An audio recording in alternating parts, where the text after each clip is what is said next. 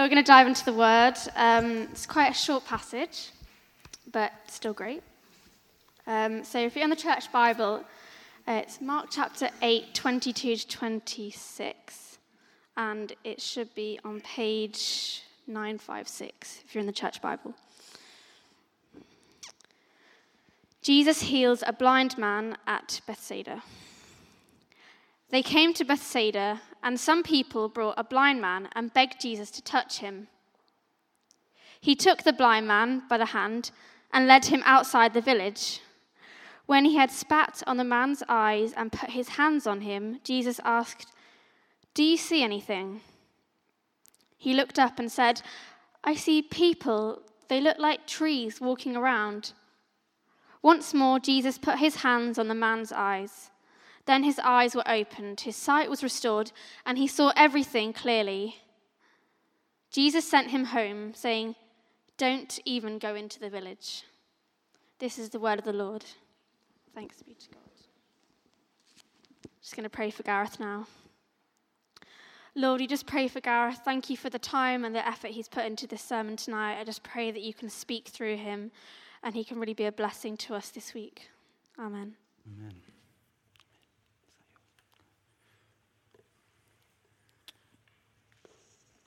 Amen, amen. Thank you so much, Will and Elise, for your double act in leading us this evening. It's been a great blessing to have you. If you don't know me, my name is Gareth. I'm part of the clergy team here at St. Nick's. One of my colleagues is away, and Steve, my boss, is having Chinese right now. But that's all in the name of international church unity, so do pray for him in that. Tonight, there are two things, really, that we want to mark. So next week, as has been alluded to, the kind of craziness of carol concert season really kicks off. But tonight, we are firstly coming to the end of part one of this series on Mark. So this is the final part of the first half of this series we've been doing on Mark's Gospel. We'll take a couple of months off and then we'll return at the beginning of February.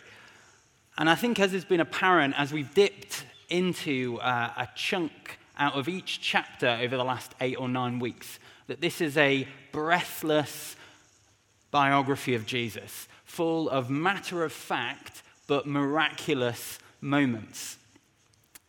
And so tonight we're going to look at a very short passage. We'll keep the first passage we heard read in mind, but we're going to really focus in on this passage from Mark 8 and just those 5 verses, 22 to 26, about the healing of the man in Bethsaida.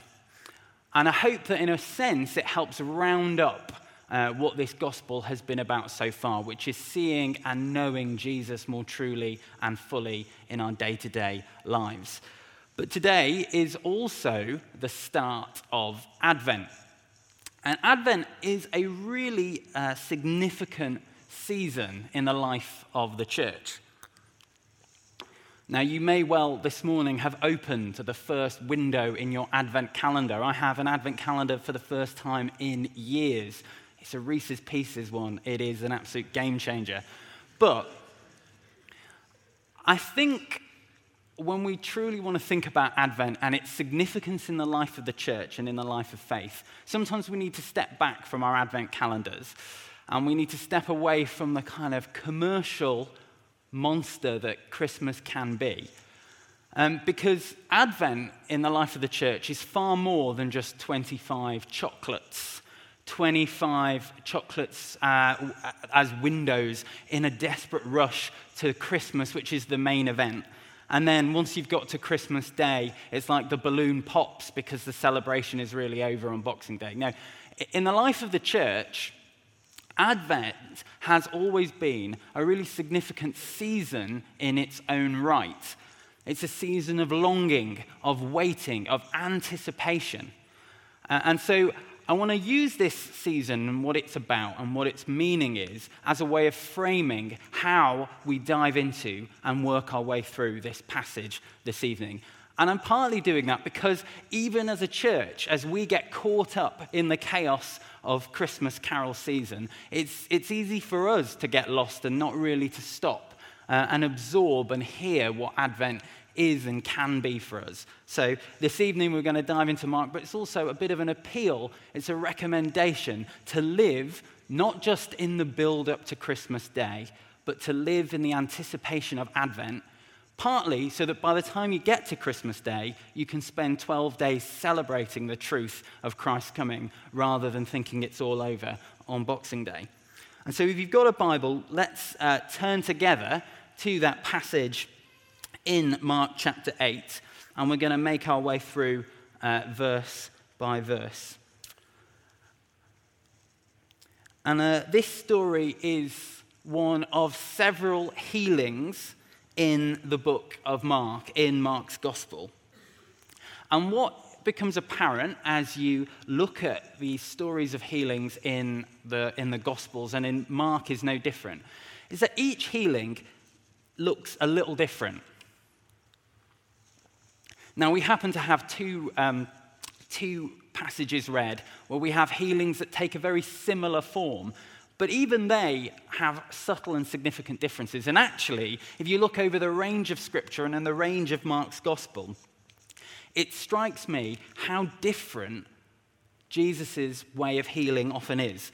And they're different in two ways and for two reasons, I think. Firstly, throughout the stories of Jesus' healings, Jesus uses different methods of healing.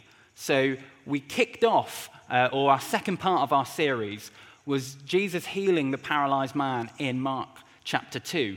And he does so by simply declaring healing, by announcing it, by speaking to him, having forgiven his sins. There's a story earlier on in Mark's Gospel where Jesus is walking through the street and a woman reaches out and touches the hem of his cloak. And without Jesus necessarily consciously doing anything, his presence powerfully heals her. There are stories of Jesus not just healing, but bringing complete new life when he wasn't even there.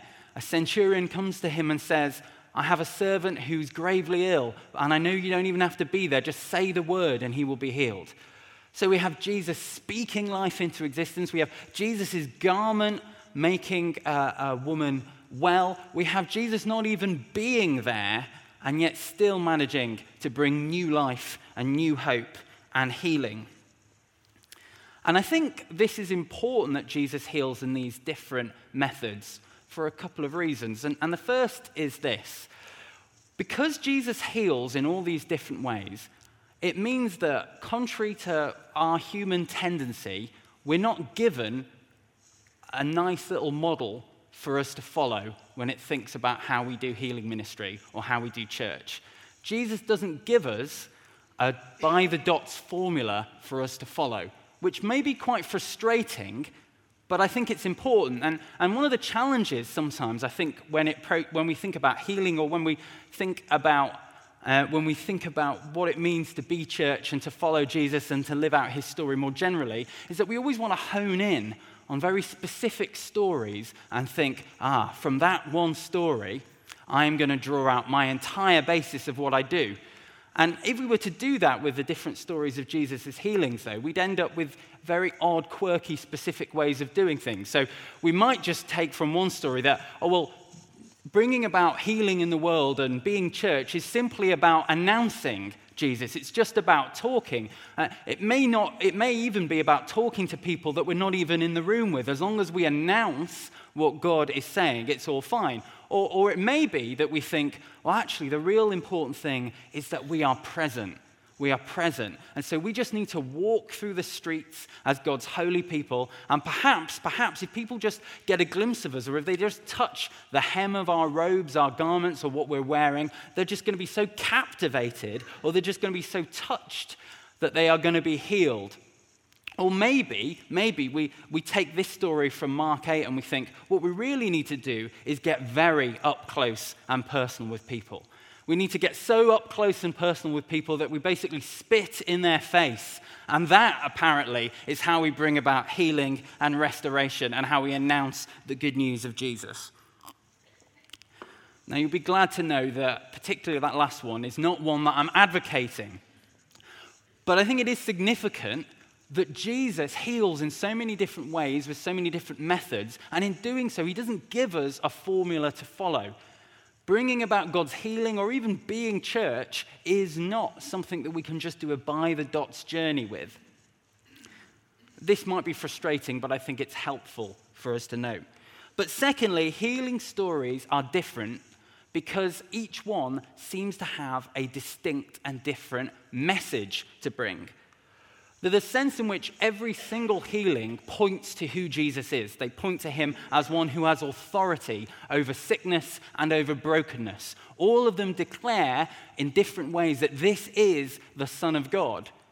And yet, the different details, the different dynamics, the different ways and means that Jesus goes about bringing healing, each reveal particular important things about what it means to say that he is the Son of God and what it means for him to bring God's truth and healing and restoration in the world.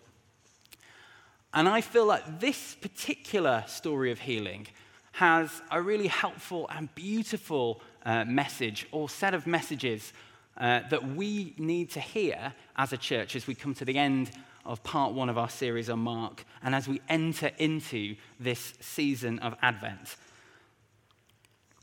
And so as we go through this text, I want to draw out hopefully 3 reflections of what this message is, and of what this story of Jesus healing the blind man in Bethsaida has to say about the nature of Jesus, his kingdom, and the gospel message that we've been talking about over the last 8-9 weeks and that we're going to be talking about in the carol services is all about.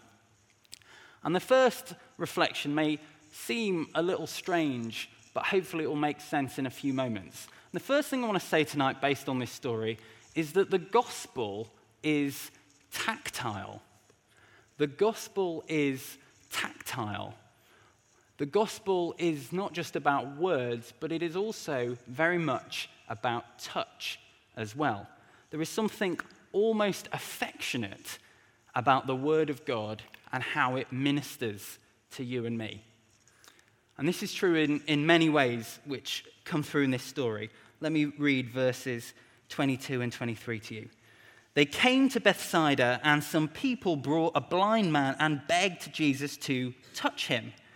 And he took the blind man by the hand and led him outside the village. And when he had spat on the man's eyes and put his hands on him, Jesus asked, "Do you see anything?" In this passage, there are 5 tactile interactions between Jesus and this man. And in those 2 verses I just read out, there are 4. There are 4 references to tactile interactions. In verse 22, they bring the man to Jesus for him to touch him. And then Jesus takes him by the hand. Having taken him by the hand, he spits, and then he puts his hands on the man's eyes. And I've been wrestling all week with why is it that there is so much tactile interaction in this story? It really struck me as significant. And of course, you could simply read this as an example of Jesus being somebody that ministers sensitively to the people. He finds himself in the presence of a man who couldn't see him, and so Jesus is sensitively meeting him where he's at. He's meeting him in his place of need by talking to him and by touching him, by taking him by the hand and leading him. And I think that is true. And the story is not less than an example of Jesus ministering sensitively and tactfully with this man. But I think if we dig a little deeper, there is more to it than that. There is a bigger picture of what it might mean to see Jesus and his gospel and his ministry as being tactile. If we step back and survey the Gospel of Mark more broadly, there are 9 times in which the word touch is used. The word touch used in this passage in verse 22 is hapto. And if you're into tech, haptic technology is like virtual tech, which is all about feeling as well as seeing in terms of virtual reality. It's this word hapto. And the word hapto doesn't just mean touch, although that's how we translate it. It can also mean to be bound to. It can mean to join with, or it can even mean to kindle a fire. To kindle a fire, the word hapto. And this word appears 9 times throughout the course of Mark's gospel in relation to 6 separate incidents or moments in Jesus' ministry, 5 of which are healings, including what we referred to earlier when the woman reaches out to touch Jesus and he asks, "Who is it who touched me? Because I felt power go out of me." Or even in the very first healing which happens in Mark's gospel in chapter 1, where the man with leprosy comes to Jesus and Jesus has compassion on him, reaches out, touches him, and he is healed. And it seems to me that there's a couple of things which are significant about this ministry Jesus has of being tactile with people as he heals them. The first is very simply that it seems to me that the message and method of Jesus' ministry is multisensory. And this challenges me because I know everyone says that the whole learning styles thing is out, and teachers will tell me that was very popular, but it's no longer a thing. Sarah, is that right? It's no longer a thing. But it does strike me as significant that the way in which Jesus shares the good news that he announced at the beginning in Mark 1, and the way that he reveals who he is to people is multisensory. And that's a challenge to me because this may not surprise you, I'm a words guy. The way that I interact is in speaking and also in listening. I love to learn by hearing. I also love to engage in worship by singing. But it strikes me that the way in which Jesus interacts is a little bit more multisensory than that. Yes, words are important. Jesus announces the kingdom. He talks when he tells stories about those who have ears to hear, listen. But he also seems to meet people where they are in multi-sensory ways. And maybe this is something for us to bear in mind when it comes to our worship, because in a church like St. Nick's, a lot of our worship is about what we hear and what we say. And actually, sometimes in other church traditions, and I'm struck by this again as we're thinking in terms of the season of Advent, if you were to walk into a Greek Orthodox church, your worship experience would be truly multisensory because there would be incense to engage with your sense of smell. There would be icons to help you see. And it seems like Jesus is so determined to meet people where they are that his message is multisensory. But I think even more importantly, this speaks to the fact that Jesus is committed to connection. Jesus has a real commitment to connection. And this is Jesus meeting this man where he's at and connecting with him on a really profound and powerful level. I'll go back to in a sec. I read a Guardian article in the run-up to this talk, which talks about how in our culture we have a crisis of connection, which is actually wrapped up in the fact that we have become increasingly averse to tactile interaction with one another. Now, my love language is affection, so this really does feel like a crisis to me. You might not have a preference towards tactile interactions or affection, but there are reports coming out by kind of well-known psychologists suggesting that there is a genuine crisis of connection in our culture, which is based on the fact that we have fewer and fewer tactile interactions with each other. And I think this is partly due to the fact that we are oftentimes understandably hypersensitive to not crossing boundaries unhelpfully or inappropriately. But sometimes we become so sensitive that it actually means that we miss out on any kind of tactile interaction with one another. But there's also something about being so distracted, and that so much of the way which we pursue connection in our culture is virtual or on social media, that actual face-to-face and even tactile interaction with people is actually lost.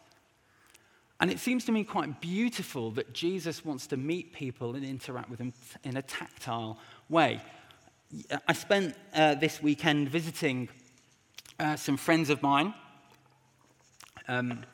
in Hull and in Scarborough.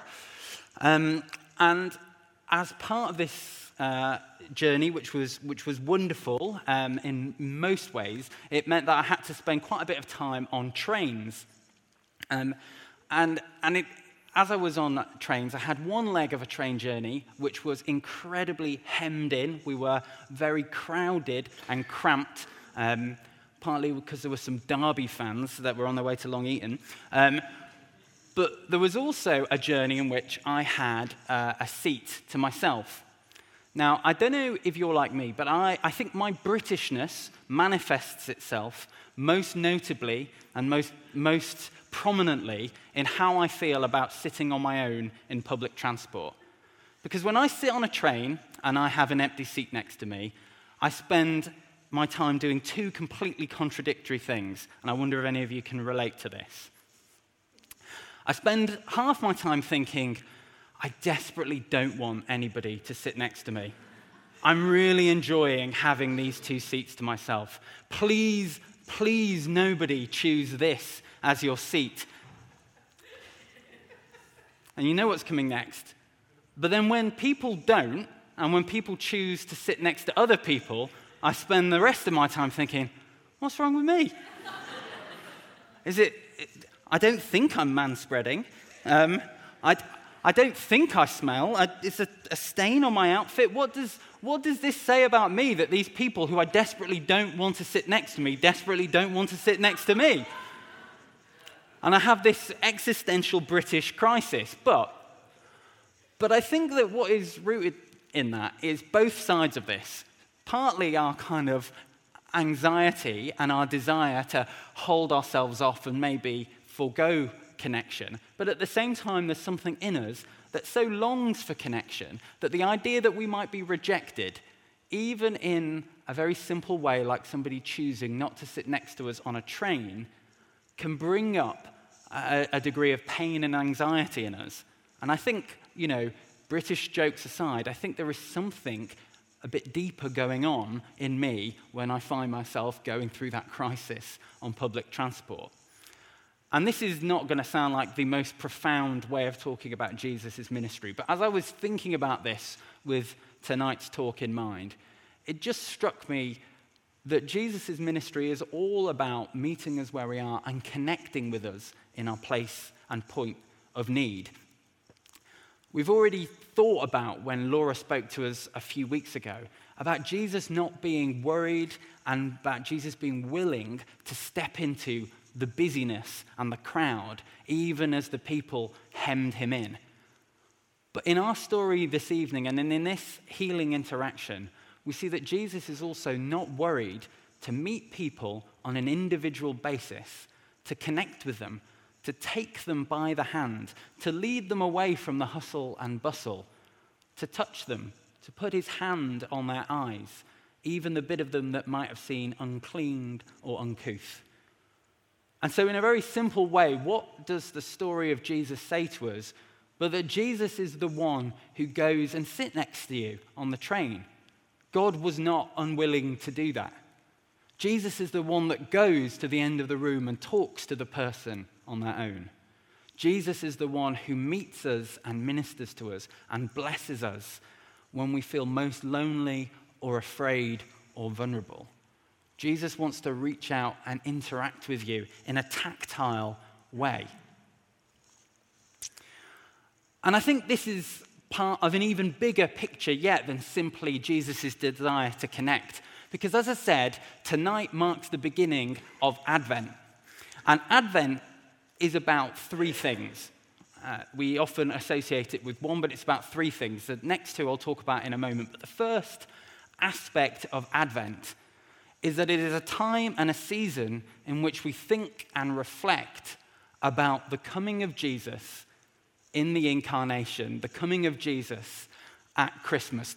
God becoming human, God becoming a baby at Christmas, God putting on skin and moving into the neighborhood. And in a sense, there is something about that which is inherently tactile. God is willing to take on this weird thing that we call a body. He's willing to step into bodily form and be somebody that can not only touch, but be touched. I love the description of God as human in John's letter to the early church, the Apostle John's letter to the early church in 1 John verses 1-2. He says, "That which was from the beginning, which we have heard, which we have seen with our eyes, which we have looked at, and our hands have touched, this we proclaim concerning the word of life. The life appeared, we have seen it and testify to it, and we proclaim to you the eternal life which was with the Father and has appeared to us. That which we have seen with our eyes, that which we have heard, and that which we have looked at and our hands have touched." Even when we're trying to be prophetic and Christian about Christmas, sometimes all we can say is things like, "Don't forget the reason for the season."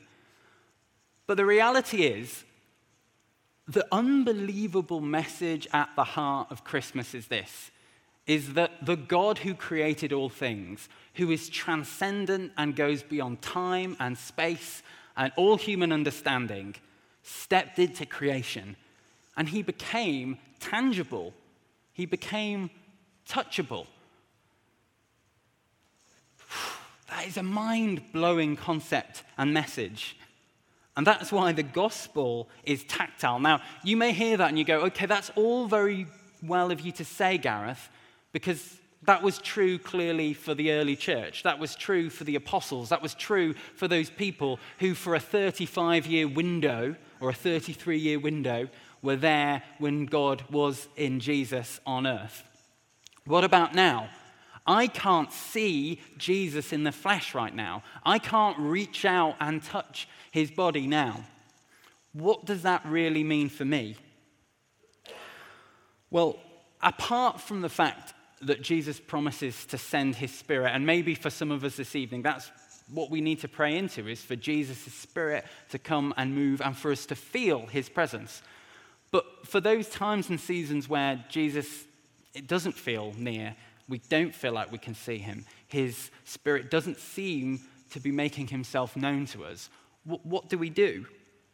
Well, as a thought, I just want to say that the second aspect of Advent, after the coming of God in Jesus at Christmas, is actually historically been around thinking about the coming of Jesus in both the Word of God, but also in the bread and the wine of communion.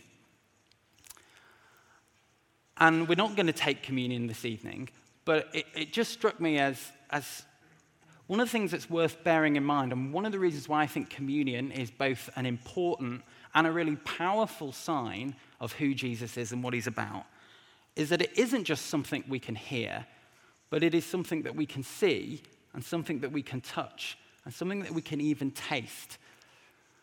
And so I want to commend to you that communion is not just this thing that we do because we have to, but it is a way of intimately meeting with Jesus in a way that you can in perhaps no other way. So Advent is about the coming of Jesus at Christmas, but it's also about the coming of Jesus in the bread and the wine of communion. So the gospel is tactile, but what this story also suggests is that the gospel can take time to take root in our lives. Verse 24, Jesus has led this man by the hand. He's put his hands on his eyes. He's prayed for him. He's prayed for healing. But then in verse 24, the man looks up, and when Jesus has asked him, "Do you see anything?" he says, "Well, I see people, but they look like trees walking around." This is the only story of healing in all of the Gospels where the healing doesn't happen in an immediate and dramatic way. The man who probably hadn't been born blind but had clearly gone blind is asked by Jesus, "What do you see?"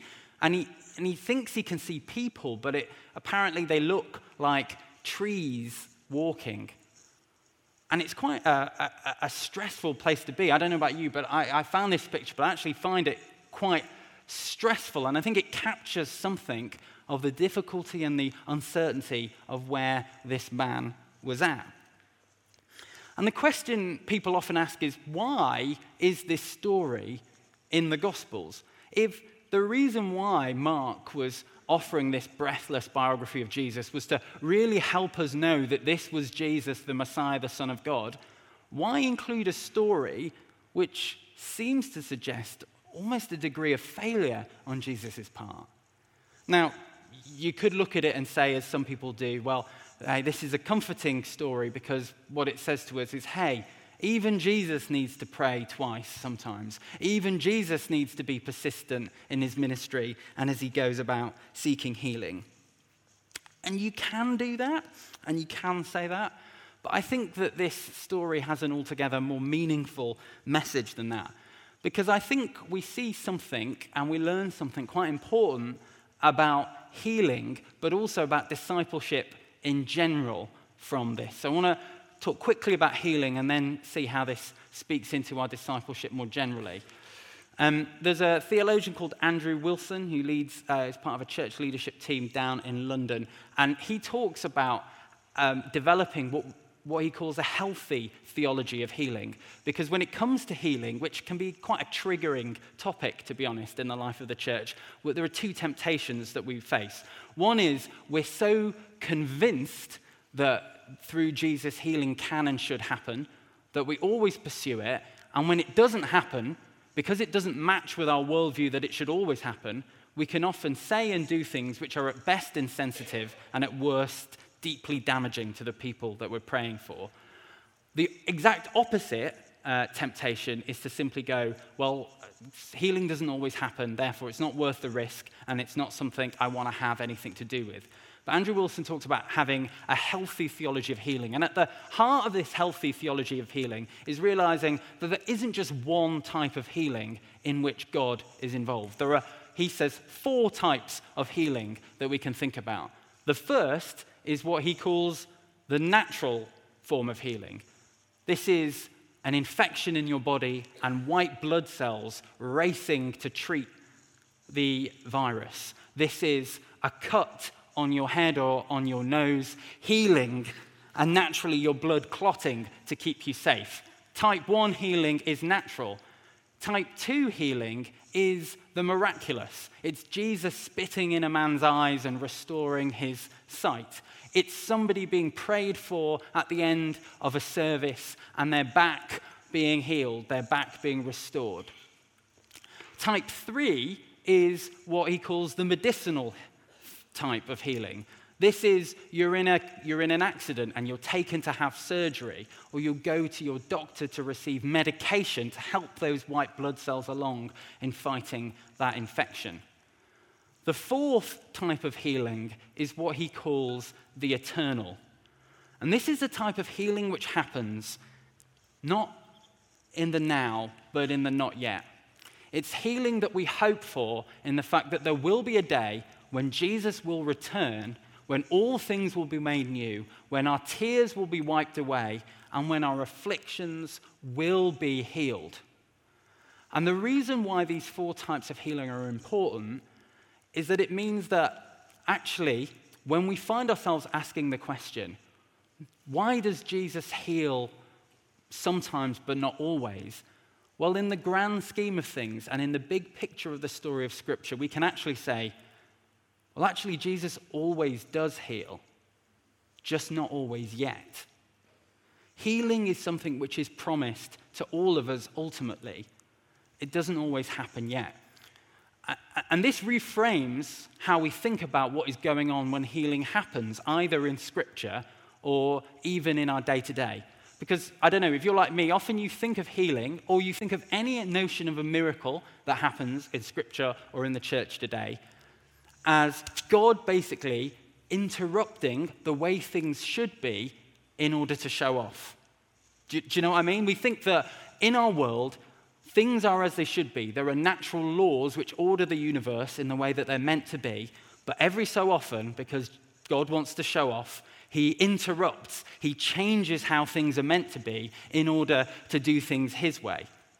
But actually, in the big story of Scripture, that's not what's going on. We live in a world which is broken and isn't how it is meant to be. The world we currently live in is not the world as it is truly meant to be. But the promise is that through Jesus, one day, all things will be made new. God's kingdom is now, but it will be fully realized when Jesus comes again in glory. So what is going on when Jesus heals a man born blind, or when Jesus heals this blind man? He's giving a glimpse of new creation. He's giving a glimpse of the world as it should be. Currently, we live in the world and it isn't as it should be, but every so often, the kingdom of God breaks in and we see the world as it's truly meant to be. And I find that helpful in knowing why Jesus sometimes does heal, but also why he doesn't.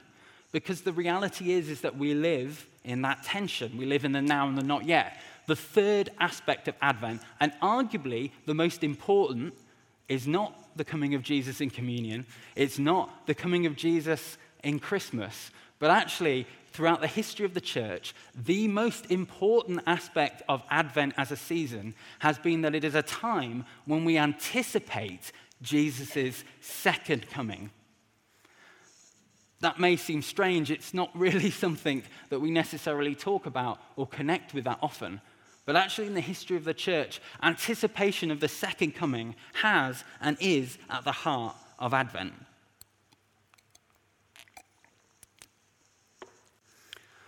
And I think this is important because it invites us to live with the future in mind. In her book on Advent, Fleming Rutledge says that actually Advent is a season in which we as a church constantly live in, because we're constantly in that tension of the now, but looking ahead to that day when Jesus will come again. And that tension, I think, is captured in verse 24 of this passage. Because there are those times in our lives where it's like we have received some healing, but it hasn't quite come to fruition. Or maybe we're not simply talking about healing, but we're talking about our walk with Jesus and our understanding of who he is and what he's about. And it might be that you are here tonight and you haven't fully said yes to whether or not you're a Christian. You haven't fully said, yes, I think that Mark's right, that Jesus is the Messiah, the Son of God. And it's almost as if you identify with the man in this passage. It's like you've started coming to church, you've been reading a bit of the Bible, you may have been doing Alpha, you may have been exploring faith, you may be meeting up with friends who follow Jesus, and you have had an encounter of some kind. Things are starting to make sense, but you don't see Jesus fully yet. You're looking around and you're seeing the world in a new way, but it's as if people are like trees walking around. It's blurry, it's not quite obvious yet. And you're not quite ready to say, yes, I see Jesus for who he is. Well, if that is you this evening, I want to invite you to let Jesus meet you, lead you by the hand, and walk more fully into healing and revelation and realization of who he is. Possibly one of the highlights of my time at St. Nick's happened this summer when I got to do Alpha with and one of the people that did Alpha with me was here, and would probably agree. It was on paper a fairly random collection of people, but we met every week, just sort of 6 of us, to watch the Alpha videos and to have good questions and conversations about Jesus. And at the end of that time together, there was a couple, Monica and Naveed, who were part of our morning congregation, who decided that yes, they felt like they were ready to say yes to Jesus and follow him. But what was really notable to me when I was talking to them, and when we were talking about the possibility of baptism in particular, was that they hadn't come to that place And they hadn't made that decision because everything was obvious and clear now. They were people that had come from a Muslim background that were deconstructing and reconstructing a completely different worldview. And they still had so many questions. They still had so many things they didn't quite get, they weren't sure about. But what they knew was that Jesus had met them, had touched them, and was leading them by the hand. And one of the best quotes I've ever heard came from Naveed in that baptism prep session when I was asking him why at this point, despite his questions, he wanted to get baptized. And he said, "The reason is that I'd rather be a Christian with questions who is still learning than to continue to live my life as a researcher." I'd rather be a Christian with questions who is still learning than keep living my life as a researcher. For those of us that maybe feel like we're on the fringes of following Jesus, it is so easy to live life as a researcher and to assume that the only way that you could ever call yourself a Christian is to be in that place where you fully see everything and you get it all together. But the promise of Advent and the promise of this passage is that you don't have to do that things may still seem fuzzy, but you don't have to live life as a researcher. You can be a Christian with questions. And you can do that because finally the promise of the gospel is that it will ultimately transform lives. We will see clearly eventually. And this is true not just for those of you that feel like you're on the fringes, but I think it's true for those of us that maybe feel frustrated about where we are at the moment. It might be that you feel like there was a time when you had been healed, where you did see Jesus. You maybe had a dramatic or immediate moment where everything seemed to make sense. And yet, after a season of struggle, or after just years where more and more questions have cropped up, you almost feel like maybe you've regressed, maybe you've gone back, maybe things have got a lot more fuzzy than they used to. But the promise of this passage is that healing and restoration do happen, that Jesus does transform lives, and that even if it doesn't happen immediately, it will come to pass, because the story doesn't end with the man seeing fuzzy. It says in verse 25, "Once more Jesus put his hands on the man's eyes. Then his eyes were opened, his sight was restored, and he saw everything clearly." And we can have trust and we can live our lives of discipleship based partly on what Jesus has already done in meeting us in Christmas. Again, Laura, in her talk a few weeks ago, talked about this idea that even if we never saw another miracle, even if we never had another prayer answered, the most profound and important thing Jesus has done for us has already happened in Jesus' life, death, and resurrection. But the promise of Advent is that we can also live in the anticipation and in the promise and in the hope of what Jesus will do when he comes again to restore all things and to make things new. And what I love about the New Testament is that it is filled with promises of what Jesus will do. Philippians 1 verse 6, "He who began a good work in you will carry it through to completion." 1 Corinthians 13:12 says that though we might now see as through a glass dimly, one day we will see things fully. 2 Corinthians 13:17-18 talks about how we are being transformed from glory into glory so that we might not only see Jesus more fully, but that we might fully represent and reflect him in the world. And so if we're gonna fully live out this call, and if we're going to fully receive the promises of Jesus, we look back to what Jesus has already done, but we also look forward to what Jesus will accomplish. And this helps us to live better in the now. And I'm just going to finish with a story about Arsenal, okay? Because I need to draw hope in the past when it comes to Arsenal at the moment. But I want to tell this story, which I think just gives a little glimpse of maybe how living with hope for the future and knowing how the story ends can transform how we see things in the present. When I was younger, if I was either ill and off school or particularly stressed with work whilst at university, I had a particular coping mechanism, which was watching a video called Boring, Boring Arsenal, which was the 97-98 season retrospective. Now, if you don't know, if you're not really up on your kind of football history or particular Arsenal's 97-98 season, what happened in the 97-98 season was, despite at one point being as low as 6th in the league, it all ended with Arsenal winning both the Premier League and FA Cup double. And the reason I loved watching this when I was either sick or stressed was because it gave a new light to how I saw the parts of the season that didn't seem to make sense, because, crucially, I knew how the season ended. I knew how the story ended. And that helped me to look at what was going on in a different light. And as crude an analogy as that may seem, as Christians, we live in the struggle knowing how the story ends. It might be that right now things are blurry, but the promise of Advent and the promise of Scripture is that Jesus will bring full healing and restoration. That is part of his plan.